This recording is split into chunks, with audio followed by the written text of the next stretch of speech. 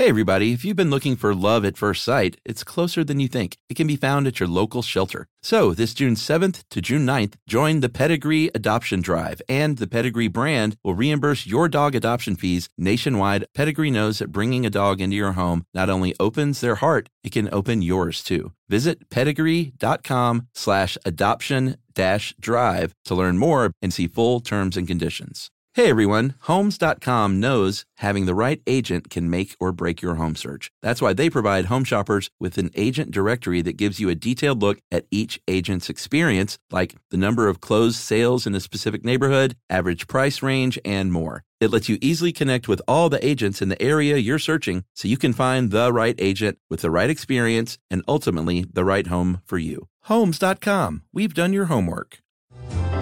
Welcome to Stuff You Should Know from HowStuffWorks.com.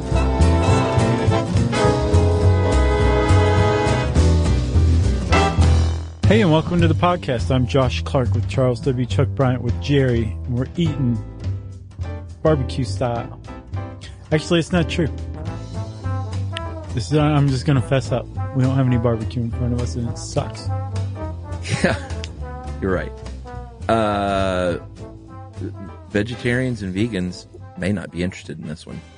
It's still interesting. I would never encourage someone to tune out, but I do all the time.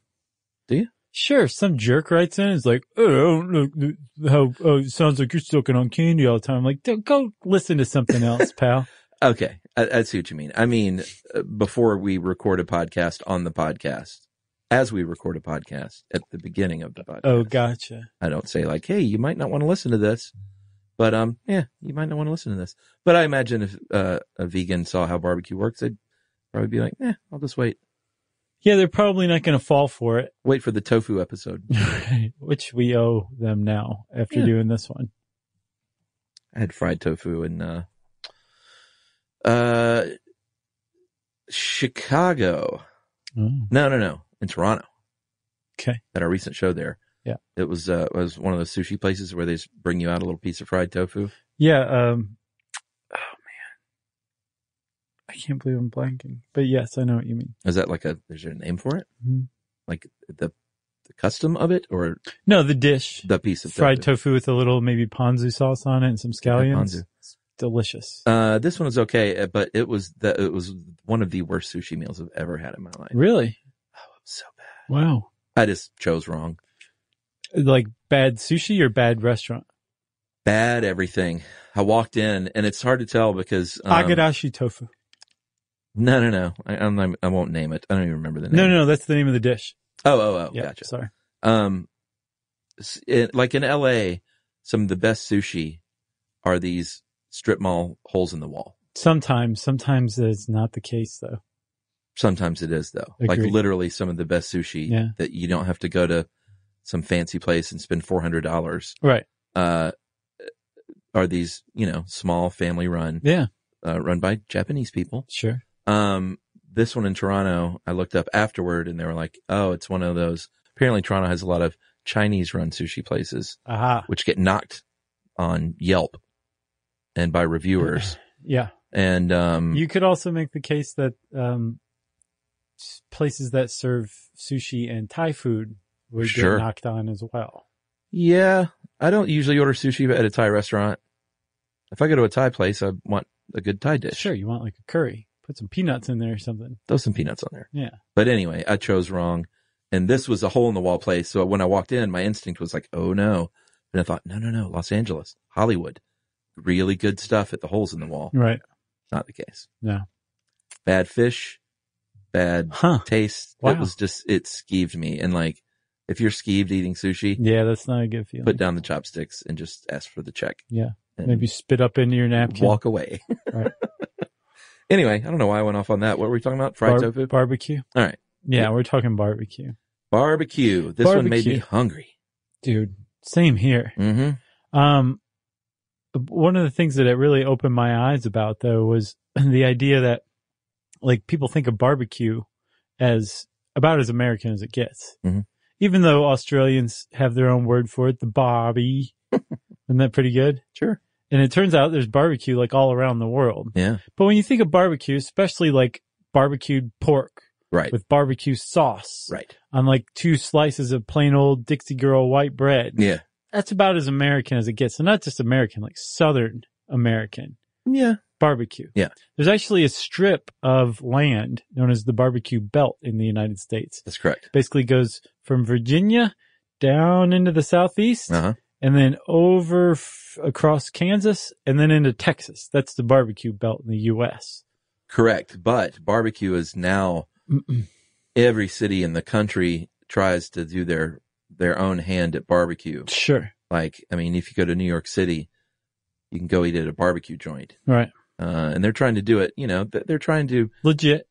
yeah, which is fine. They're trying to not co-opt because that sounds like it's like shady or something. Right. But that you go to New York now and you can get and get fried chicken and biscuits and barbecue and all these people that are like, come to New York City and eat this good old Southern home cooking. Have you eaten at Fatty Q in New York? No. That's very good barbecue for a New York joint. Yeah. And I don't do that because when I'm in New York, why would I get what is literally surrounding me Sure. here? Right. I want to go to New York. Cloud Kalash. Yeah. I want to go to the Momofuku or something. Yeah. Cause I don't have that here. Man. Get a steam bun. Well, you can get steam buns here. Yeah, but I mean, you could make the case that you should be going to Korea for steam buns. Well, that's You know? a good point. But it is true, and there's nothing wrong with if somebody opening a good barbecue joint outside of the barbecue belt. It's I'm all for it. In the barbecue belt, they don't even think about it. It's just part of the fabric of life. But I guarantee you, if you go to San Francisco to a barbecue joint, it ain't going to be the same. It's going to be different. Yeah. It'll be like a Chinese sushi place. There you go. That was Right? the point of my story. So, the point ultimately is that when you think of America having a barbecue belt, you think of barbecue as profoundly American. Sure. But it turns out that since you were talking about cultural appropriation, that the European settlers who came to the New World, actually appropriated, they got the idea for barbecue from the indigenous groups they encountered there. And specifically to start, from what I understand, the whole thing started on Hispaniola, where Columbus first landed, with the Taino Indians. Yeah. I mean, cooking, I guess if you want to talk barbecue, there's a couple of ways to approach it. There is the noun barbecue, which here in the South in America, we think of as, like you said, pulled pork, maybe brisket, smoked wings, and then side dishes like coleslaw, baked beans, mac and cheese, Brunswick stew. Yeah. Man, I know, so good. Maybe if you're getting a little wild, maybe like collard greens or fried okra. And then monkey eyes.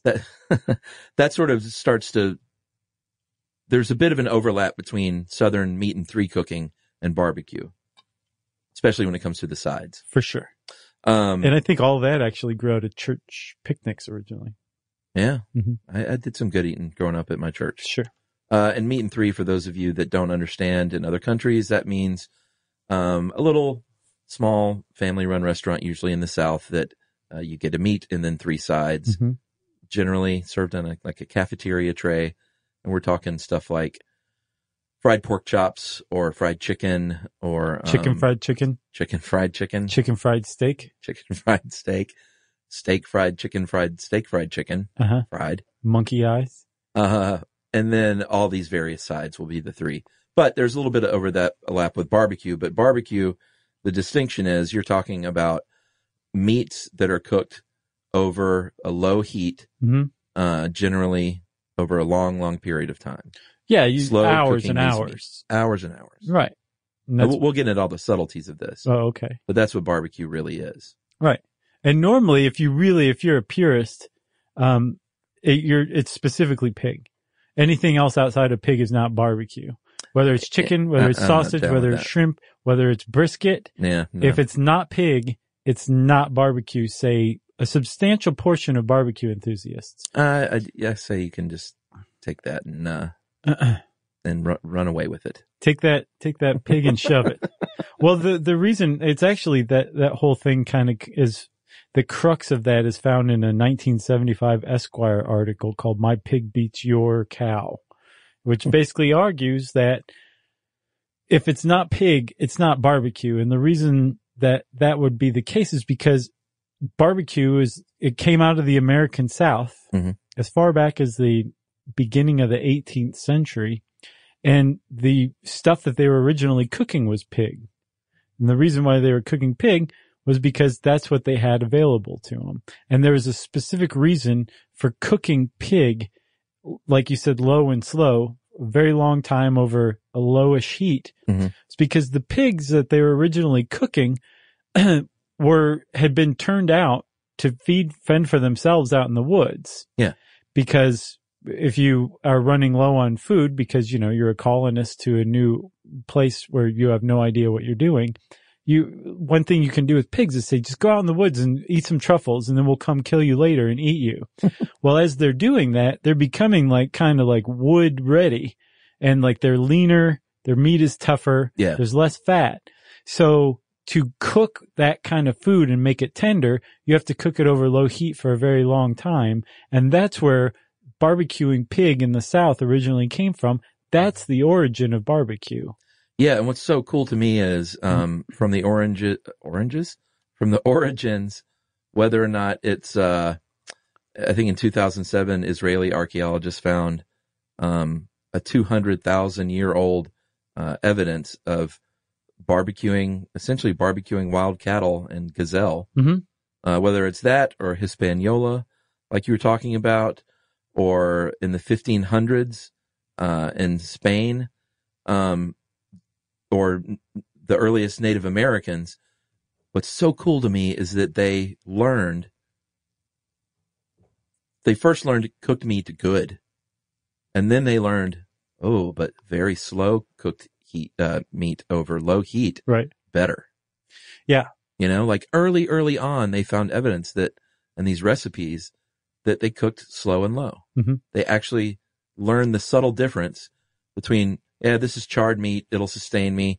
It'll last a little bit longer and preserve it. And they learn the subtleties that no, it's tender and juicy and delicious. Right. But do it this way. Yeah. It's just amazing to me. Yeah. And again, we've known it for hundreds of thousands of years, at least.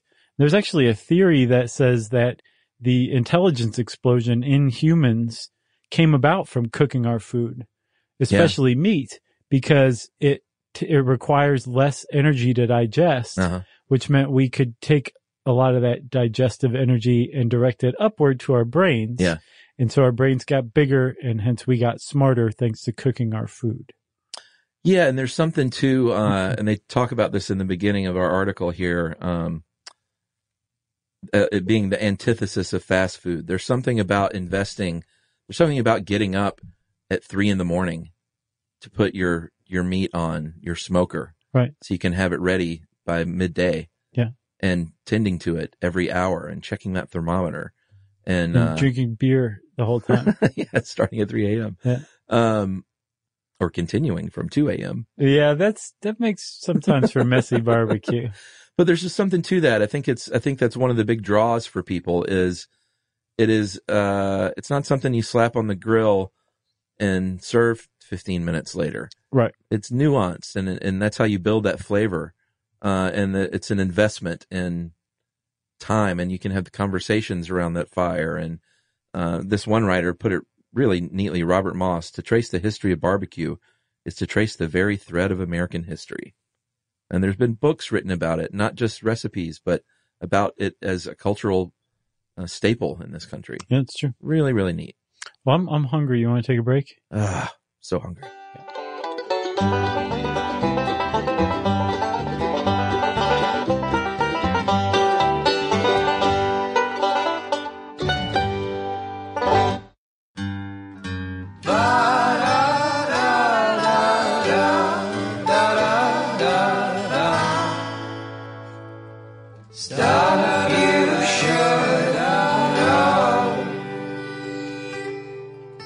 All right, so we're back, man. Now that was delicious. That's the sound of me licking sauce off my fingers. Yeah, we took one of Jerry's legs and barbecued it. Jerry's too lean. She would make good barbecue. Well, no, that's why you want to barbecue slow and low. Oh, that's true. So, like you said, there's evidence of us barbecuing as far back as 200,000 years. The ancient Greeks, really advanced barbecuing, which Sure. is really just it's a subtype of roasting meat. And it's not like, if you're like, well, wait a minute, people have been like creating this forever. How can you say barbecuing is American? It's kind of like ketchup. Like, remember ketchup, where you think of ketchup as American, but it actually has its origins in a Chinese fish sauce. Right. This is very similar, but like barbecuing wouldn't have come about had humans not been doing this for 200,000 years already. True. This is just a kind of a nuanced version of it, right? Yeah. So around the world, people roast meat in various ways. Mm-hmm. Like, for example, in medieval England, they found evidence. They actually have a taxidermied, sample of this breed of dog called the turnspit. Oh. And, no, it was really cute.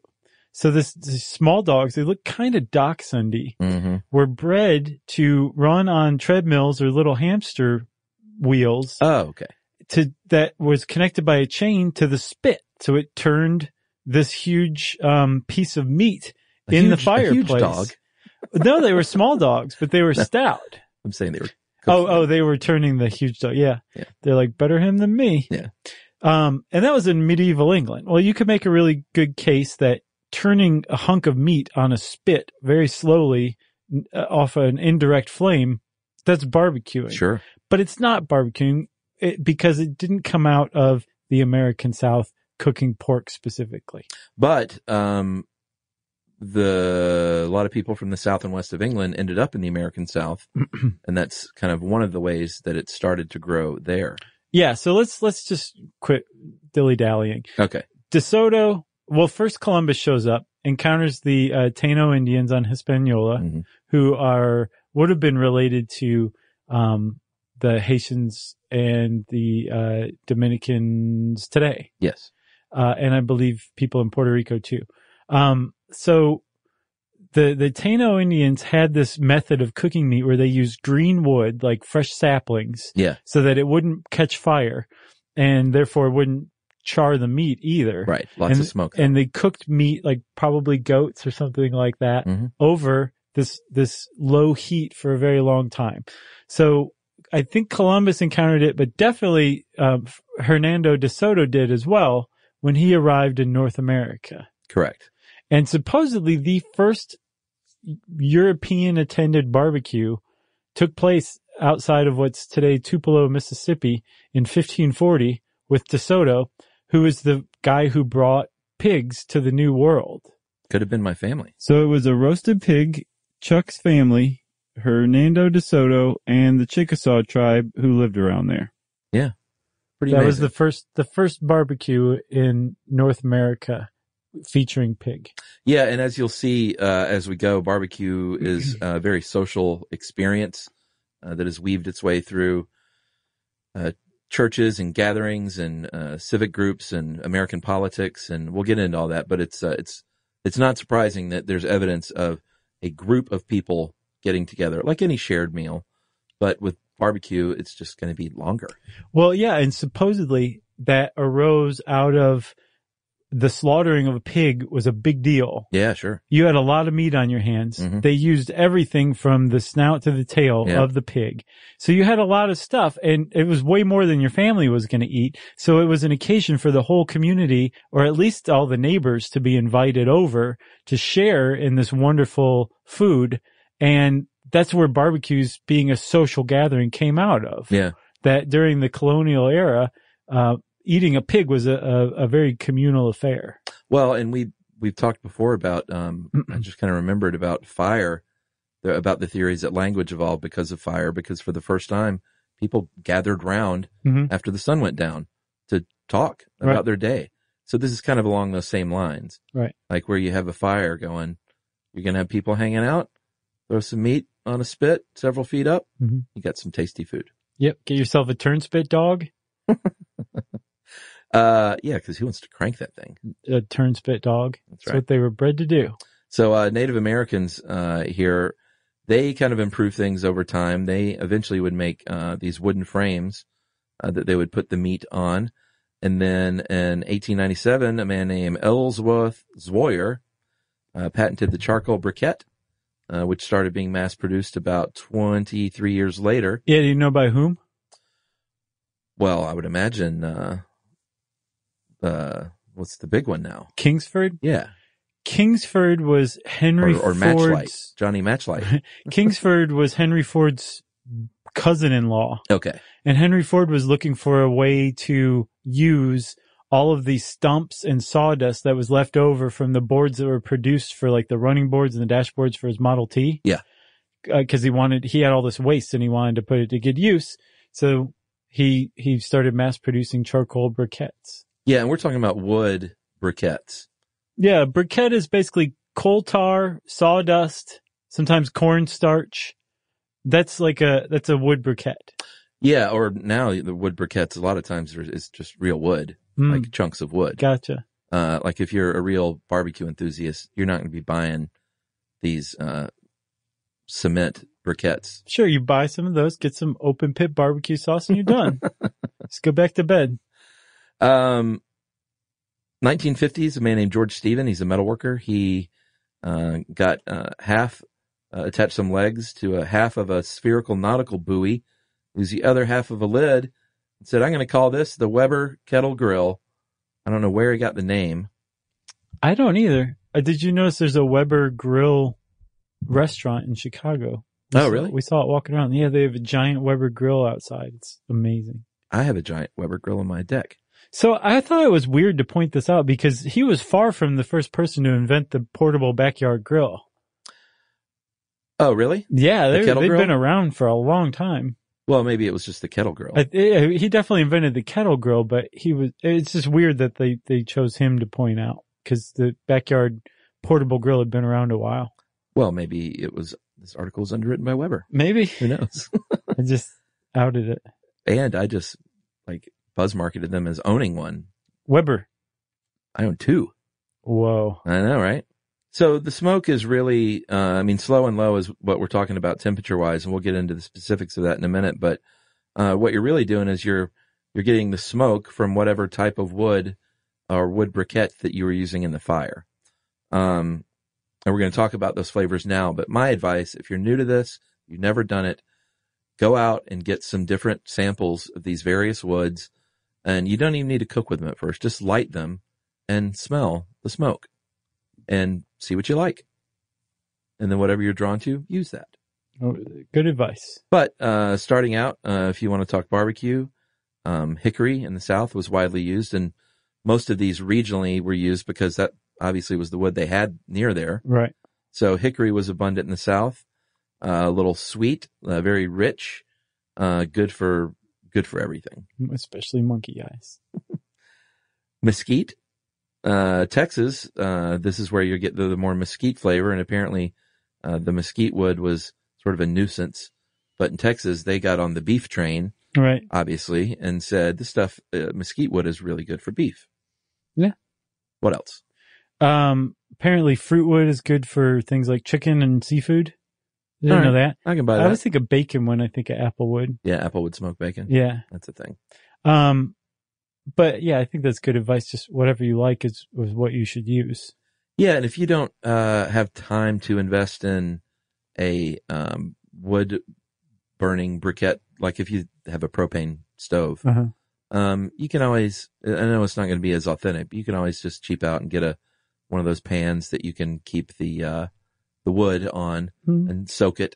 Right. And that'll give you some extra flavor. Sure. But it's not going to be anything like, 12 hours over a fire. Right. Like a wood fire. Right. No.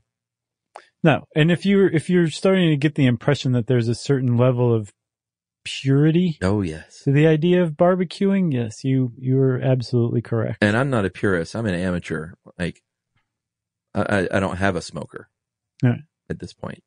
So don't. At this point, maybe Weber will send you one. At some point, I should probably get one for free. So one of the other things that really distinguishes different types of barbecue, especially regionally, is, or even down to like the individual chef or pitmaster, as we'll see they're called. Although I guess I just spoiled that, is how you get the meat ready to cook. Yeah. Right. So there's really a lot of differences in that you're getting the meat ready to cook, and then what you do to the meat afterward too is huge as well. Yeah. But to get it ready, there's one of two things you're going to do to the meat. You're going to either hit it with a dry rub or you're going to hit it with a wet rub. You're going to do something ahead of time. And you're going to talk to it nicely. Sure. While you spank it. Mm-hmm. And, with the dry rub in particular, supposedly there's 4 S's. There is, are you ready for this? Yeah. Okay. Sweetness. Yeah. Sugar or honey. Uh-huh. Typically. Savory. Like say garlic. Yeah. Spices and herbs. And spicy sensations. Like pepper or something or ginger. Mm-hmm. That's way more S's than 4. Especially if you count all the pluralization S's. Yeah. Have you ever made a rub? No, not really. You into this at all? Do you do barbecue? No, I don't barbecue, but I'm into eating barbecue. You should, you get into this stuff now with cooking. Like I could see you smoking a brisket one day and being like, wow, Yeah. that was rewarding. Yeah. Give it a shot. Okay. Also, you also strike me as the type that would be like, I don't have time to tend to a grill for 12 hours. Well, I mean, if yeah, maybe. Just pick the right day. Yeah. I could study for the podcast while I'm tending to the fire. So I have made dry rubs and I don't know what I'm doing. I just will look at recipes and then just kind of do my own thing with it. But it really makes all the difference if you rub this meat down real good, Right. get it in all the crevices and nooks and crannies and let it just sit with itself for a while. Sure. I don't add any wetness to it, but you can add vinegar, you can add oil. If you've never done it, like I said, get online. There's a million different ways you can tackle this beast. Yeah. If you be careful, because that's what they call a rabbit hole. Yeah. You're going to fall down it when you start just looking into rubs. I'm sure that'll lead you to this and that. And Oh, yeah. Well, actually, I'm kind of into the Memphis style and that kind of thing. Yeah. So, after you also want to make 100% sure that you're aware of this to start, that barbecue sauce is the stuff you put on right before serving or while you're eating, depending. Or not at all if you're not into it. Sure. Some people just eat like dry or wet rubbed, like barbecue. Yeah. I love it with sauce. Yeah, It just seems wrong to eat it without sauce. But yeah, some people are into it like that. But that's not what a rub is, dry or wet. Correct. That's the sauce. That's different. We'll talk about that in a little bit. And you kind of gave a little, distinction between, or you gave a definition of barbecuing, right? Yeah. And I said that like roasting meat is basically barbecuing, any type of roasting meat, but there's slight definitions. One of the things that comes up is the difference between barbecuing and grilling. And this one's actually kind of easy. The distinction is it's based on time and temperature. Yeah. So with the barbecue, you do that slow and low thing where you're roasting for several hours over a relatively low heat. This article says 225 to 250. I wonder if that's canon. Well, I mean, it depends.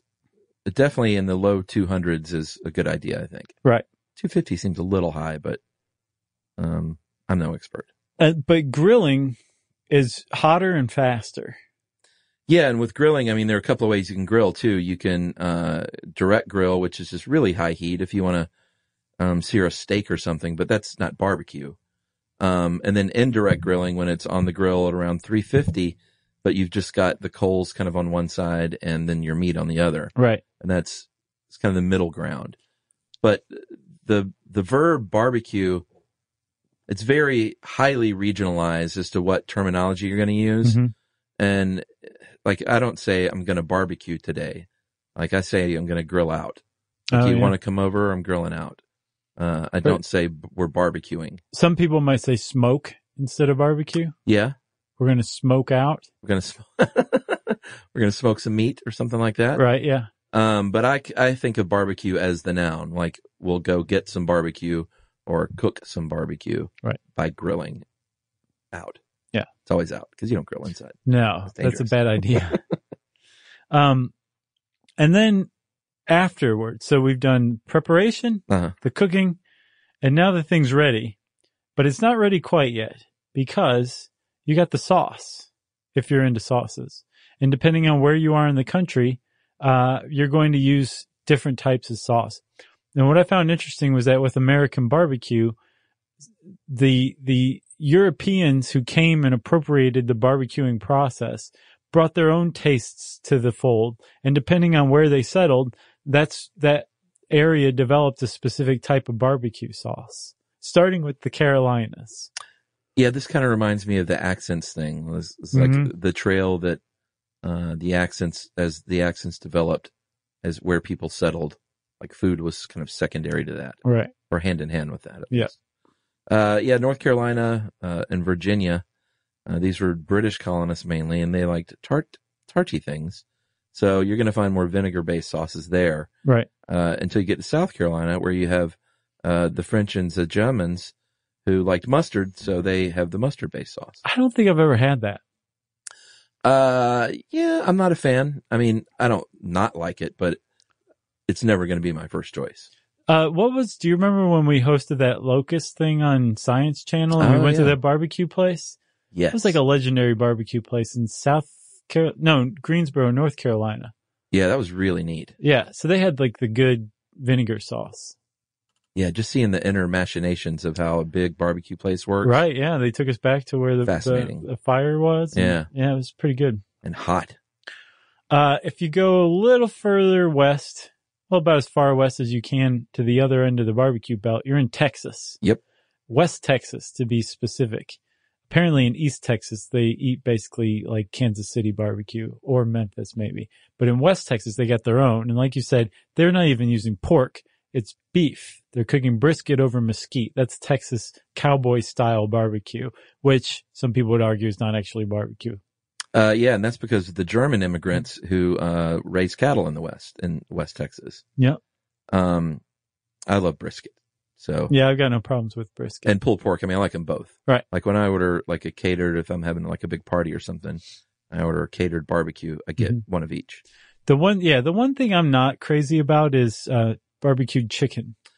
I like it. I mean, I make it at home because that's a quicker, easier thing to do, just like for dinner. Mm-hmm. But I don't ever order that in a barbecue restaurant. Right. I just do that. No, what a waste. Yeah, I do that home cooking. Sure. Memphis style. They were a port town because of the Mississippi River right there. Mm-hmm. And so they could get molasses more readily. So that's why Memphis has a very sweet tomato-based sauce. Yeah. Delicious. And then have you heard of Alabama barbecue before? I had not. So the way that this article puts it, it's a lesser known style from northern Alabama involving a white sauce made with mayonnaise, vinegar, and lemon juice. For some reason, that use of the word involving makes it sound like they're talking about some unpleasant business, which is hilarious. It doesn't sound very good, but I would try it. I've had that white sauce. I don't think I knew it was Alabama specific.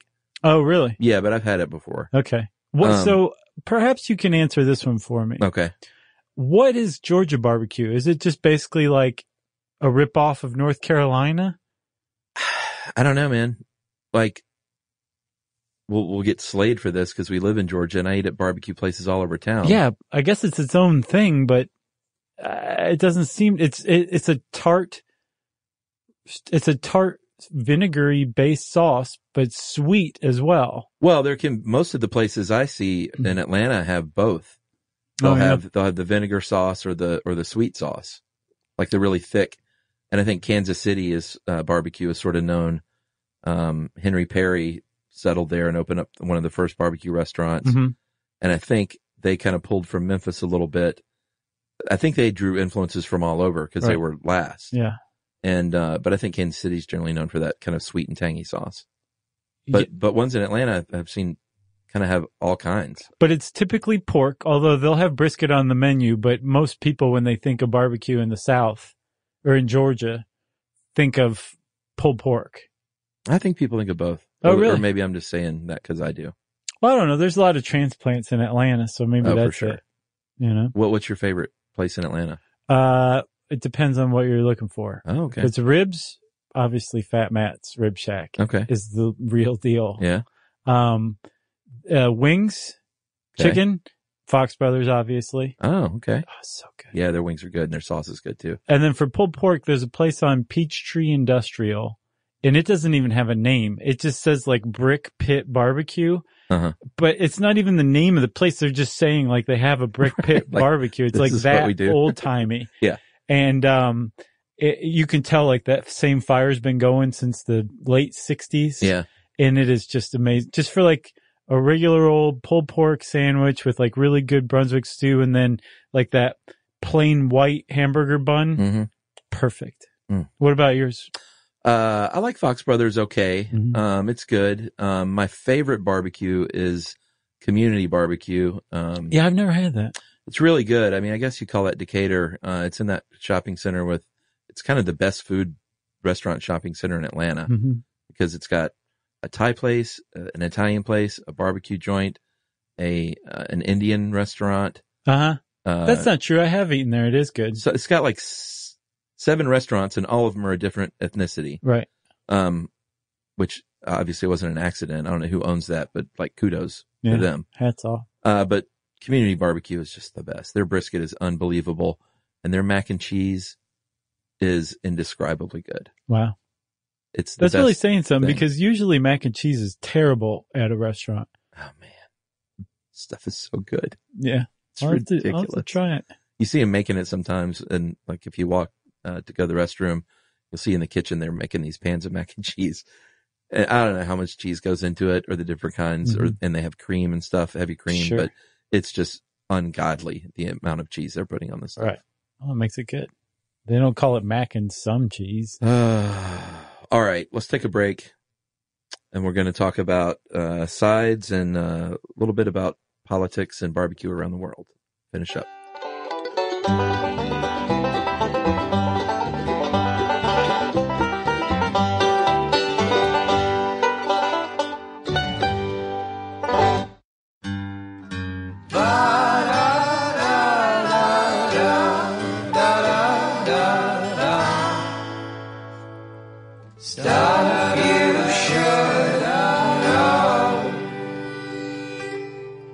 Take it home, Chuck. All right, we got to talk about sides for a minute. I got literally watery in the mouth talking about mac and cheese at Community. But typical sides are, like I said earlier, maybe some coleslaw, which will also vary by region. Yeah. Brunswick stew, which is said in here was originally squirrel meat, but chicken will do. I've only had pork. Yeah, same here. Brunswick stew. Never had squirrel Brunswick stew. Not into that. Sounds like a Mike Huckabee dish.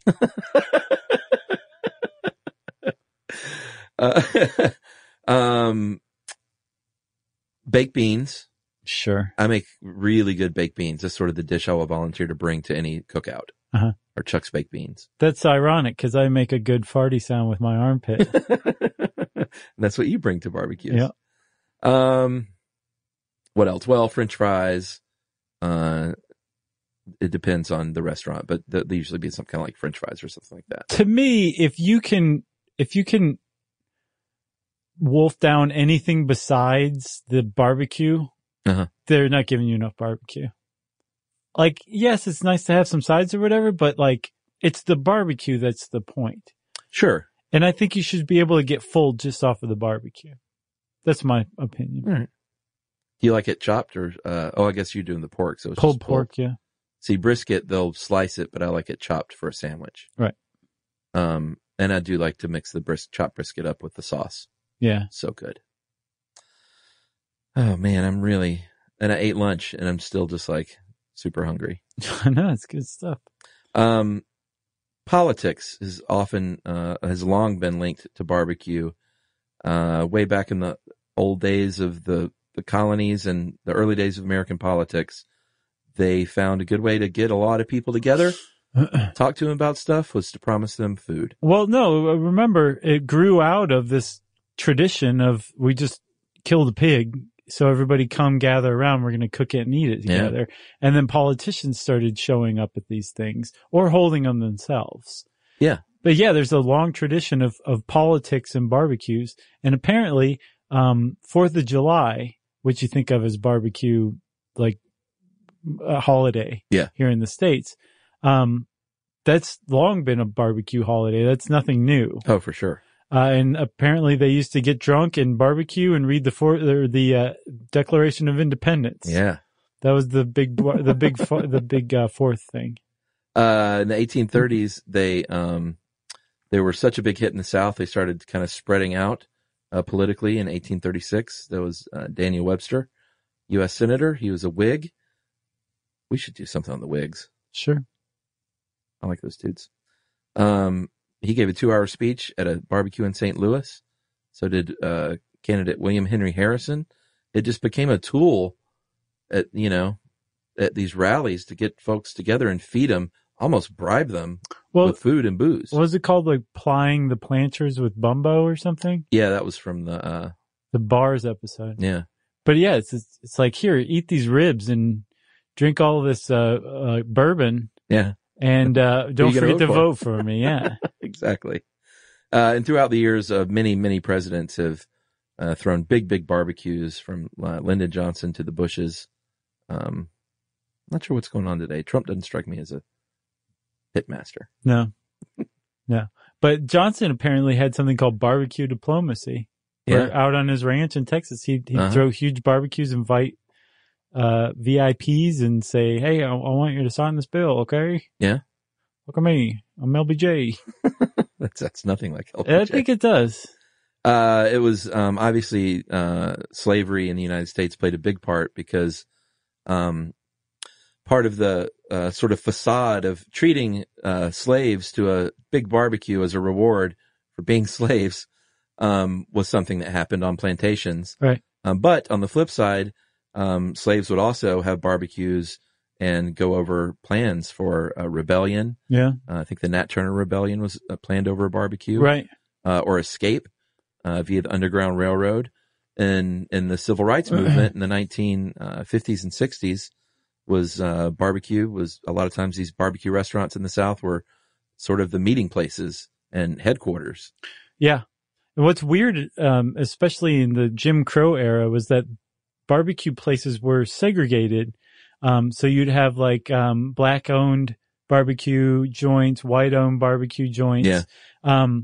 But the thing about barbecue is that it kind of transcends race and class. For sure. In that, like, everybody in the South loves barbecue, right? Yeah. And apparently during the Jim Crow era, white people would sneak over to black owned barbecue joints that had superior barbecue. Yeah. And get their takeout and go. And the reason they were able to do this is because at the time, and still in some places today, but at the time, barbecue joints were almost exclusively takeout.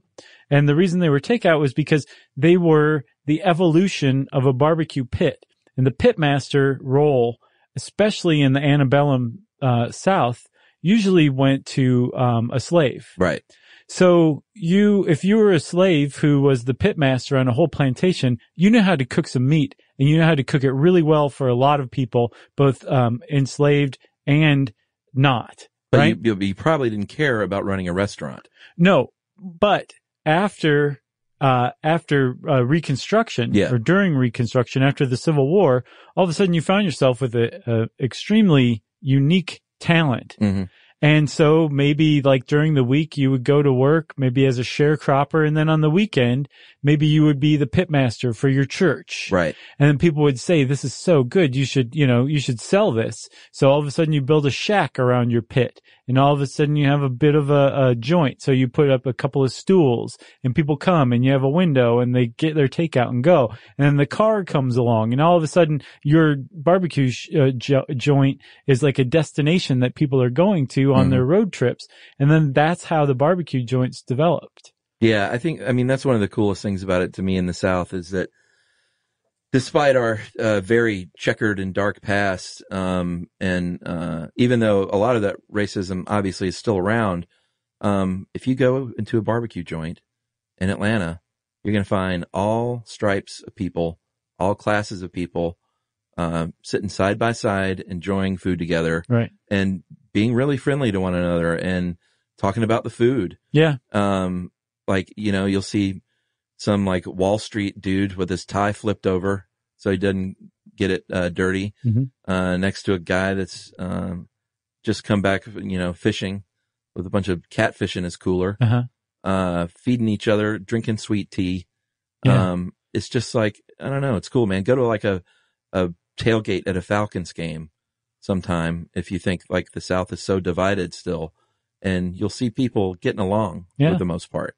In that case, the only loser's the pig, who are way smarter than we tend to think. That is probably a t-shirt at some barbecue restaurant. Sure. The only loser here is the pig. And this has struck me for a very long time. Using a pig as a mascot for a barbecue place is so sad.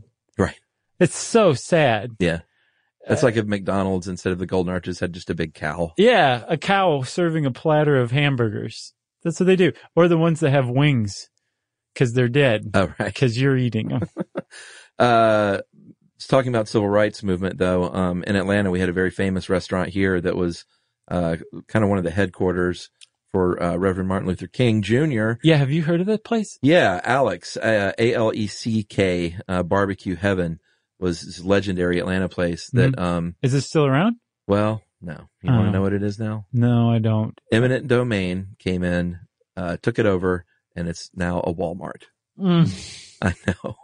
Wow, really? It's like you literally couldn't have written a worse outcome. I don't know. They could have put up a Texas barbecue place instead. Well, that's true. And here's the thing, though. They had for many years after Dr. King died, there was a sort of a shrine to him in this restaurant still. Sure. Like this is kind of where they met and this is where it happened. And for many years that was maintained. And I think in Walmart originally they had that. That was in the middle of boys apparel? I don't know where it was, but I think they actually referenced that or had photos commemorating that or something for a little while, but then took it out because they, oh man, what was the quote? They didn't think it represented the brand in the right way or something. Huh. I need to look it up. I wish I I gotta go check that out in there. But yeah, it's Walmart. It's right over sort of in the Atlanta University Center right near downtown. Okay. Yeah, like right next to Morris Brown and Clark Atlanta. Man, come on. I know. You got anything else? No, I mean, we hit a little bit on barbecue around the world. We're not going to get too much into it, but obviously if you've had jerk chicken or barbacoa or Korean style barbecue, which supposedly we should say barbacoa is the word that DeSoto reported back to Europe about barbecuing. Yeah. And they think it's a corrupted Taino word, but they don't have any Taino Indians to ask because the Europeans killed them all off. So no one thought to ask them first before they all died. That's a sad ending. Yeah. Yeah, I got nothing else. Okay. Well, if you want to know more about Martin Luther King Jr., the Taino Indians, pigs, barbecue, Texas, all that stuff, you can type those words in the search bar at howstuffworks.com. Since I said search bar, it's time for listener mail. Hey guys, just wanted to share with both of you a Vice News short documentary that came out tonight. It includes lots of great footage and first-hand accounts of the streets of Charlottesville. This is in real time where the events in Charlottesville, Virginia have just happened. Have you seen this documentary yet? No, I haven't. By this time it will have aired on HBO on the Vice show, but it's out online now. And I encourage everybody, this is Chuck speaking. Have you seen it? Yeah. Wow. It's only 20 minutes long. Sit through it all. It's extremely hard to watch. I'll bet. Very, very upsetting. And I watched it just before we came in here to record, which is a big mistake. Is it sensationalized or true life? No, I mean, it's they got a camera and a young woman to report kind of right in the middle of it all. Man. So she interviews white nationalists. She interviews people fighting back against white nationalists. It's just in their own words, basically. Like, here's a microphone. What do you have to say? Yeah, I got to check that out. Yeah, it's not fun. Racism and ignorance, back to the mail. Racism and ignorance on this scope are abhorrent and things that just need to be widely denounced in American discourse. As a UVA alum, I just want to say this rally does not represent the feelings and attitudes of the university or surrounding city, which has actually garnered a reputation as a refugee city in recent years. And I think most people know that these people came from all over the country and other countries, these white nationalists. The whole reason they came is because Charlottesville's taking down their Confederate memorial, right? To Robert E. Lee. That was the guise under which they met. I see. But it was clearly much more than that. Yeah. That's where they met up, at least with their Walmart tiki torches, which was hysterical and sad. I have been avidly listening to your podcast for about a year now, and serendipitously enough, I happened upon your episode on free speech this Friday of the protest on campus. I'm not one to strike down American liberties by any means, but it does make me wonder how things might be different in our society. We did have some kind of restrictions on things like hate speech and broadcasting certifiably false information, just as a thought experiment. While I have been an open advocate for environmental protection at many times in my life, this is the first time in my life that I've openly posted for a cause involving racism and bigotry. I shared both the Vice News video and your free speech podcast to all my Facebook friends, and I seek to be more public advocate for equality from here on out. Keep on doing great things. Your empathy, humor, and curiosity are greatly appreciated. This is from John in Washington, D.C. Nice, John. Thank you very much. And I encourage everyone, just Google Vice News Charlottesville. Watch that 20 minutes.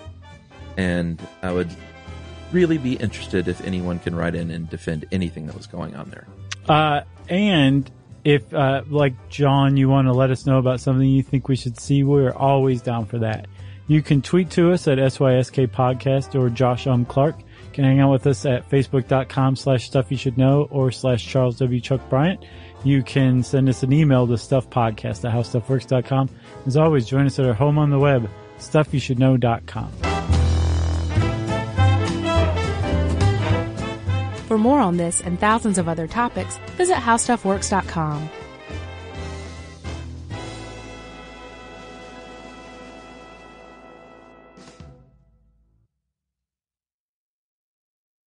Hey, if you haven't heard of Visible, well, now you have. They're the wireless carrier that's making wireless visible. It's in the name. Switch to Visible, the wireless company that makes wireless visible. Get a one-line plan with unlimited 5G data powered by Verizon as low as $25 a month, every month, taxes and fees included. Use promo code STUFF20 to receive $20 off your first month for listening to this podcast. Switch now at Visible.com. For data management practices and additional terms, visit Visible.com. The Visible monthly rate is $25 per month.